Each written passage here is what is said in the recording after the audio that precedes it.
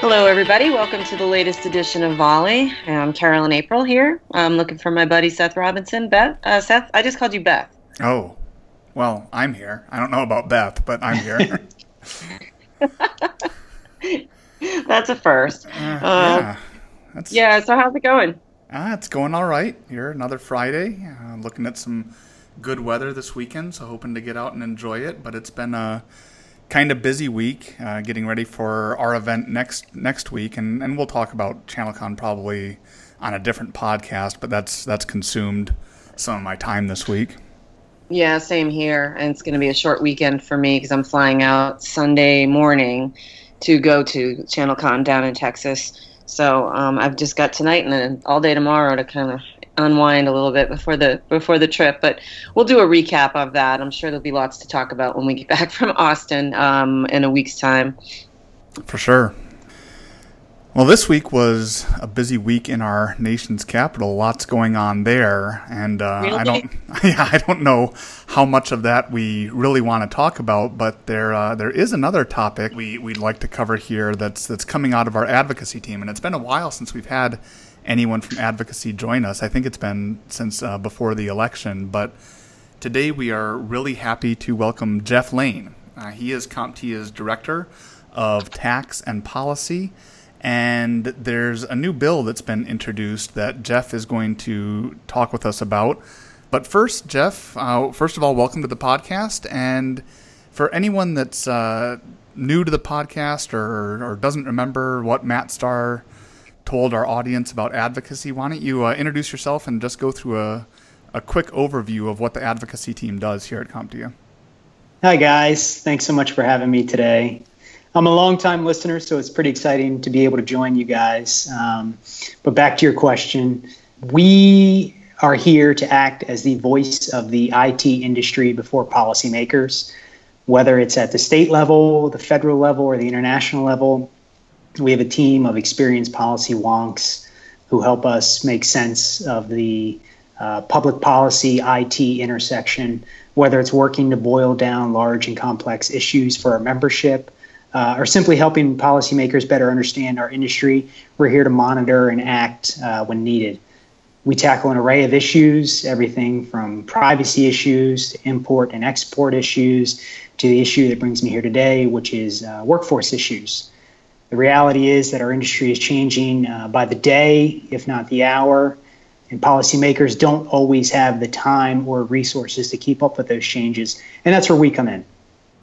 That's great, Jeff. I'm really happy to have you here to talk about this important issue. And we have only had a policy guest on once, as Seth mentioned.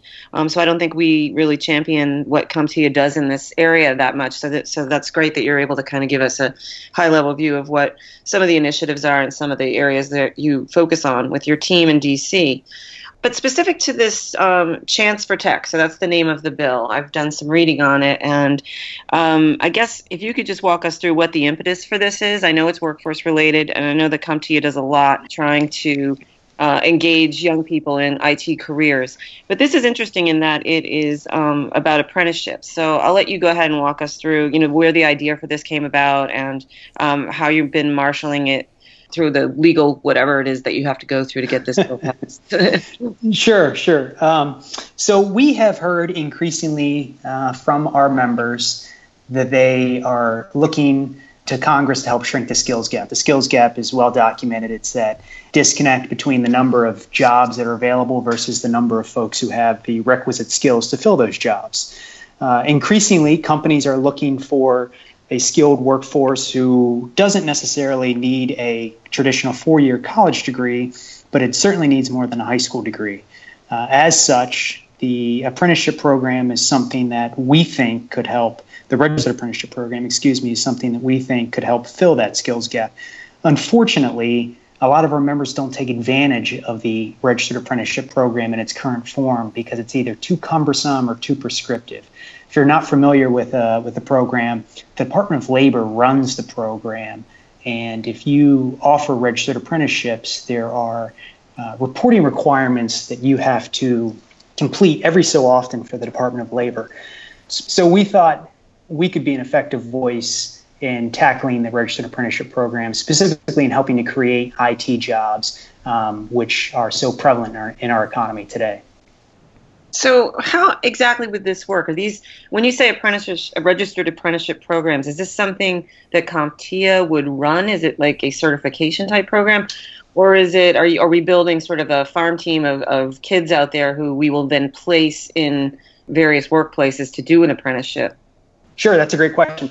So the proposal that we have pending before Congress, the Championing Apprenticeships for New Careers and Employees Act, H.R. 3174 in the House and S. 1518 in the Senate, would establish an intermediary program. And those intermediaries would do three things. They would assess potential apprentices, think aptitude tests here.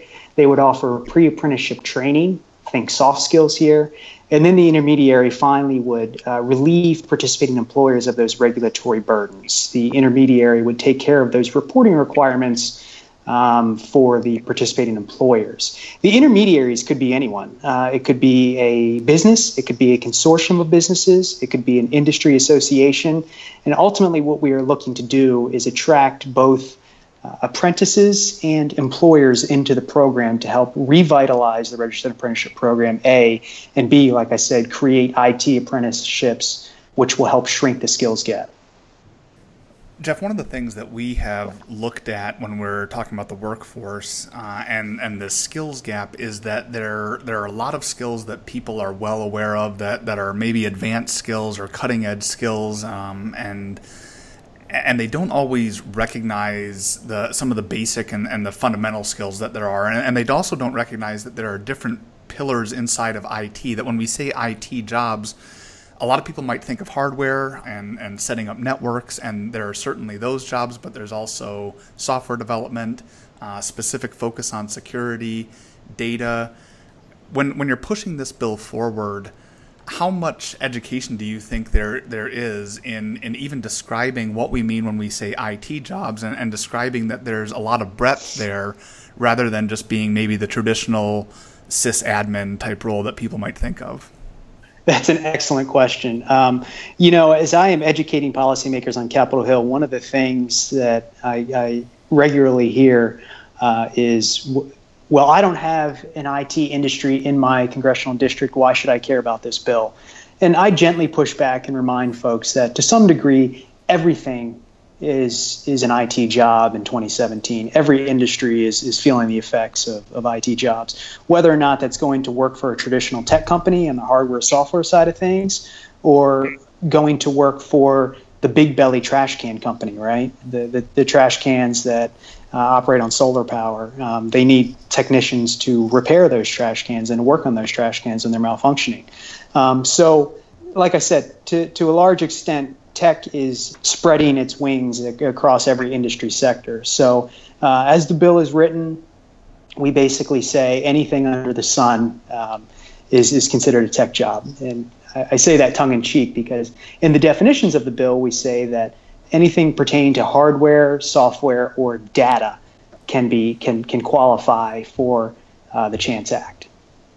So in reading a little bit about this, Jeff, it's described as a public-private funding for technology apprentice programs. So can you explain the funding mechanism here and what exactly we are asking the federal government to do? Sure. Let me start by saying that the Chance and Tech Act would not cost the federal government a dime in new tax dollars. We have identified a funding stream from the 2016 Omnibus that will help to fund the program. And what we hope to do is, if the bill is passed, is use those federal dollars then to attract companies to help come in and stand up the intermediary program. So it becomes a true public-private partnership. The program cannot be and won't be successful unless private industry has a seat at the table. We can't take all the credit for this idea. Our partners out in Washington State, the Washington Technology Industry Association, a few years ago, got some federal dollars, and what they did was they stood up the initial intermediary with the help of a private industry partner. And what we want to do is use that model to then scale it up. So what ultimately is the measure of success? What sort of metrics are we going to apply here? If indeed this does pass, how would we measure whether or not it's a successful program? Sure, that's a great question. I think ultimately we want to be an effective voice in shrinking the skills gap.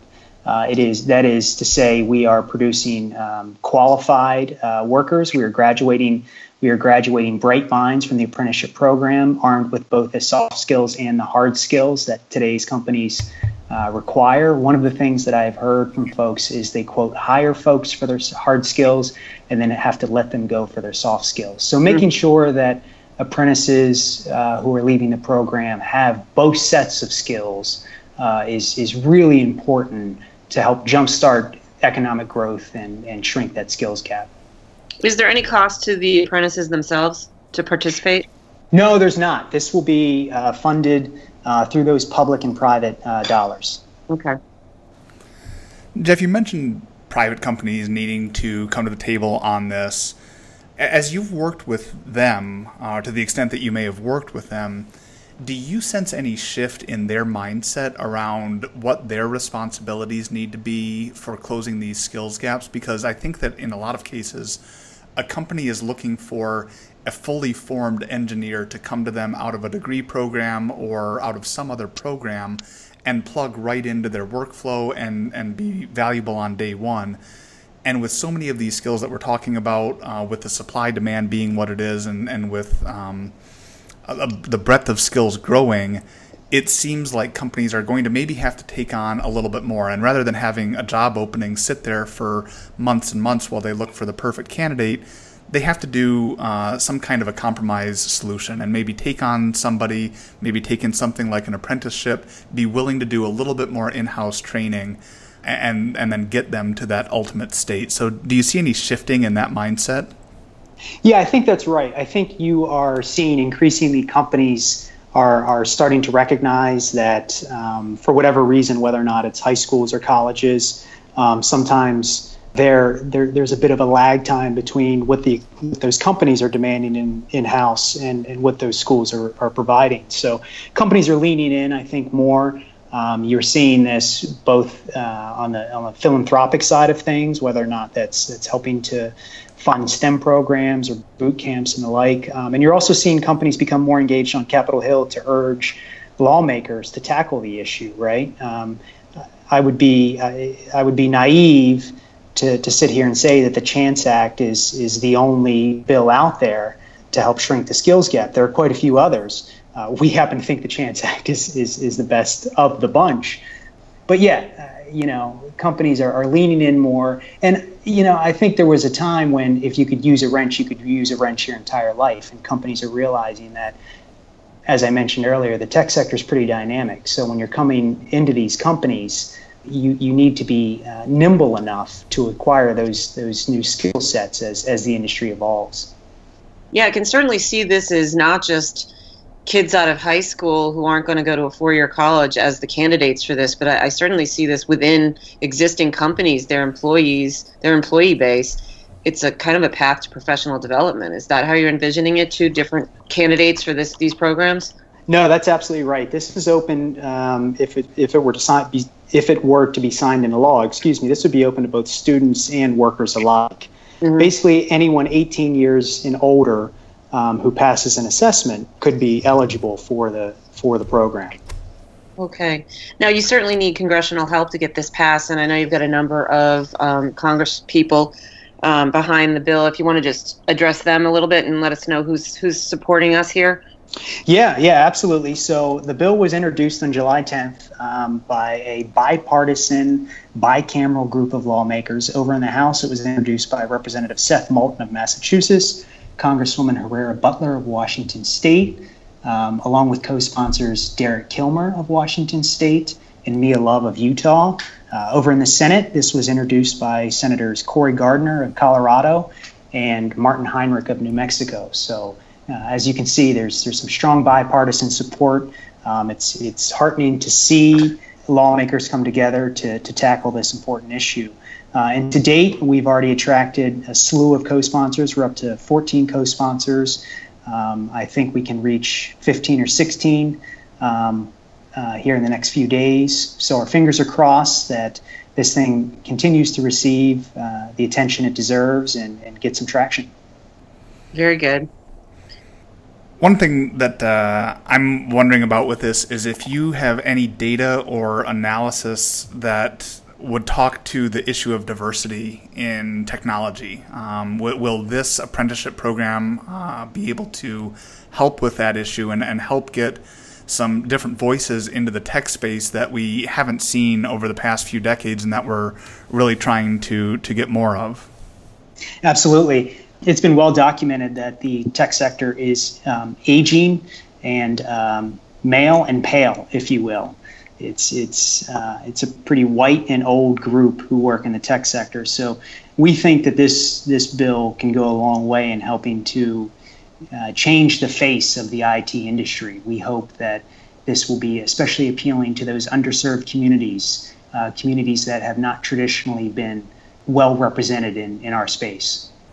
Yeah, I think that's really important as we're spreading IT jobs into every business and every industry like you described earlier. I think that if you think about the startup space and some startups that might be focusing on software or mobile apps or things like that, you tend to see some diversity there, especially in age, but that tends to be kind of a select group. And again, I think a viewpoint of the IT industry that focuses too much on the startup space or Silicon Valley doesn't recognize that these jobs are popping up in every geography. There's going to be a ton of them. They need a lot of different types of skills, and it can be open to people that are coming from different backgrounds and bringing different things to the table. And so this program sounds like it'll be one way that we can help drive momentum on that and continue to make people aware that this is a much broader discussion than they might have originally thought. Yeah, absolutely. Like I said, there are folks on Capitol Hill who say that, we don't have a tech industry in our district per se. And that's not necessarily true. As more and more manufacturers are transitioning into advanced manufacturing, we are going to need a diverse set of folks who are filling these jobs. And frankly, it is incumbent upon Washington to help shrink the skills gap, not just from a macroeconomic side of things, but from a microeconomic side of things as well. There are folks out there who will be left behind if they don't have the necessary skill sets to fill the jobs today's economy requires. No, I think both of you are spot on in terms of technology being geographically diverse now, and as such, every industry is involved in some way in technology, and as such, no matter where you live or are located, whatever region, it doesn't have to be Silicon Valley or Boston to be an important area that's going to need these types of skills. And I've read numerous articles about Middle America, so-called flyover country. There are amazing technology things that are going on there. And I don't just mean in the tech sector, but like you said, with many of these manufacturing plants are getting into some of the emerging areas with automation and other skills that are going to be required. And if you have a workforce with a dearth of those skills stuck in the middle of the country, that's no good for anybody. And it's certainly no good for the economy. Yeah, I don't think you have to look any further than the group of co-sponsors who introduced the bill. I'm just looking at the list here. We have Washington State represented, Utah represented, Colorado represented, Massachusetts represented. No one would sit here and say that these are Silicon Valley lights, if you will. These are lawmakers who understand that their states and their constituencies need the skills to make this transition into the new economy. So what's next steps? We know legislation moves like molasses. What would be the next thing that we're going to be looking for, or should be looking for, in the progression of this, hopefully the progression of this bill? No, that's a great question. We really need folks to contact their lawmakers and urge them to take a look at this bill. These are trying times in Washington. As you mentioned, Carolyn, legislation moves slow, so it will really take a groundswell of support to get Congress to look at this. As I mentioned, we have 14 co-sponsors right now. I would personally like to double that by the end of the year. We need folks to contact their representatives and senators, whether that's via phone, email, or simply tweeting their lawmakers. We've been employing the Chance in Tech Act hashtag here at CompTIA, so the more we can get this conversation going, the better chance we will have in getting this thing passed into law. Yeah, it sounds like this is really where private employers need to get involved, and because they're the ones that are going to need these skills fulfilled within their organizations. So maybe they need to get out the bullhorn and be squawking at Congress to make sure they take a look at this bill. No, that's absolutely right, and it's also the employees, as I discussed earlier. We think this is an opportunity, the Chance Act, that is to both address a macro economic issue as well as a microeconomic issue. Mm-hmm. This is an opportunity to help grow the economy broadly, and then make sure that folks can go home to a good dinner at night, knowing that they have the skills to compete in today and tomorrow's economy. All right. Terrific. Yeah, sounds good, Jeff. Thanks so much for joining us. I think we all know that jobs are a huge issue in the country today and globally. But if we're not going to be able to hang on to yesterday's jobs, then I agree with what you guys are doing. I think it's so important to try to build for the jobs of tomorrow. So thanks again for joining us. We will certainly do our part here to get our Volley listeners aware of this and reaching out to their legislators, and we wish you good luck with the bill. Yep, good luck. Well, thank you so much. It's been a pleasure, and my fingers are crossed that we can get this thing across the finish line. Terrific. Thanks for joining, Jeff. Thanks. All right. Have a good weekend, you guys. Yep, you too.